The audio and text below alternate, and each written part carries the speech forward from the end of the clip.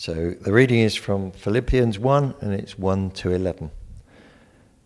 Paul and Timothy, servants of Christ Jesus, to all God's holy people in Christ Jesus at Philippi, together with the overseers and deacons, grace and peace to you from God our Father and the Lord Jesus Christ. I thank my God every time I remember you. In all my prayers for all of you, I will always pray with joy because of your partnership in the gospel from the first day until now, being confident of this, that he who began a good work in you will carry it on to completion until the day of Christ Jesus. It is right for me to feel this way about all of you, since I have you in my heart, and whether I am in chains or defending and confirming the gospel, all of you share in God's grace with me. God can testify how I long for all of you with the affection of Christ Jesus. And this is my prayer, that your love may abound more and more in knowledge and depth of insight, so that you may be able to discern what is best and may be pure and blameless for the day of Christ, filled with the fruit of righteousness that comes through Jesus Christ, to the glory and praise of God. Amen. Thank you. So Davo, let me just pray for Davo before he speaks to us. Thank you, Lord, that... Oh dear. Our microphones are sort of interfering with each other.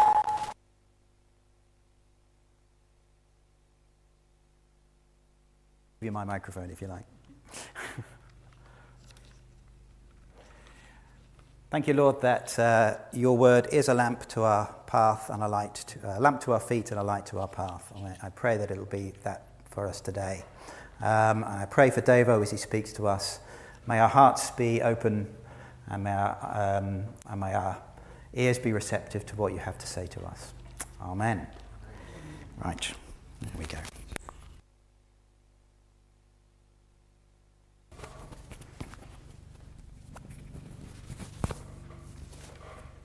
Okay. Grace and peace to you from God our Father and the Lord Jesus Christ. Let's just pause and take that in for a moment, because it's so easy to skip over that greeting as we rush into the main part of Paul's letter. Grace and peace to you from God our Father and the Lord Jesus Christ. What an amazing depth of meaning and insight in just those few words. A reminder of the peace that comes from God alone. A peace that we so desperately need at these times when shocking armed conflict is playing out daily on our television screens. A peace that breaks through the daily challenges of rising costs, fears of climate change, and uncertainty about our future.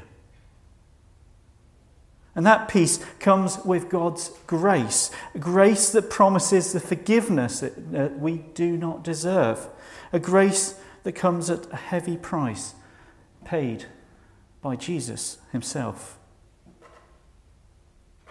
Grace and peace to you from God our Father and the Lord Jesus Christ. And that is how Paul greets the Philippian Christians at the start of his letter. And that grace shines out very clearly through all of the words that follow. So Paul moves on to express his joy and thankfulness whenever he thinks of the holy people in Christ Jesus in Philippi. So, who were these Philippian Christians, and why was Paul so invested in them?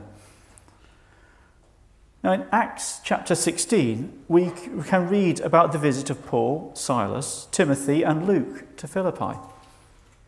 Philippi itself, as Andy alluded to earlier, was a city in ancient Greece on the border of the Roman province of Macedonia. So whilst these followers of Jesus were there, they met a cloth dealer called Lydia, who was baptised with all her family and invited Paul and his companions to stay with them. And she is recognised as the first Christian convert in Europe. Whilst there, Paul also cast out a fortune-telling spirit from a female slave, resulting in her owners seizing Paul and Silas and having them beaten and thrown into prison. During their stay in this prison, there was an earthquake that released them, but instead of escaping, they stayed and spoke to the jailer. And then this jailer, like Lydia before him, was baptised with all his family and invited Paul and Silas into his home. I mean, that's such a dramatic stories around the birth of the church in Philippi. And there are other references in the New Testament to speak of the generosity of the Macedonian church and their support for Paul and for those believers in Jerusalem. So, given this history that Paul had with the Philippian believers, I want to return to that question. Why does Paul thank God every time he thinks of them? Why does he always pray with joy when he prays for them? Now, Paul states in the following verse that this is in response to their partnership with the gospel from the first until now. I want to dig a bit deeper. Why is Paul so concerned about the Philippians' partnership in the gospel? And I believe it is because Paul cares deeply about two things.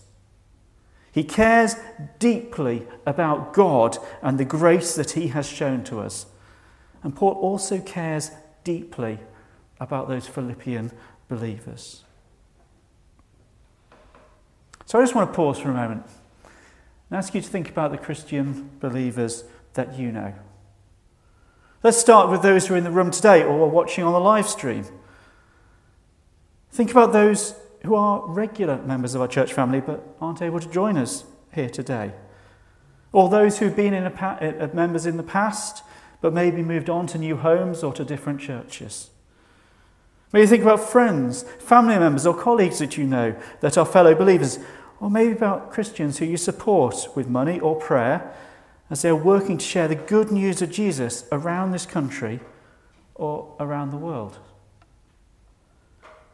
Whoever these people are, I'm sure you know a great many believers in different places and in different ways.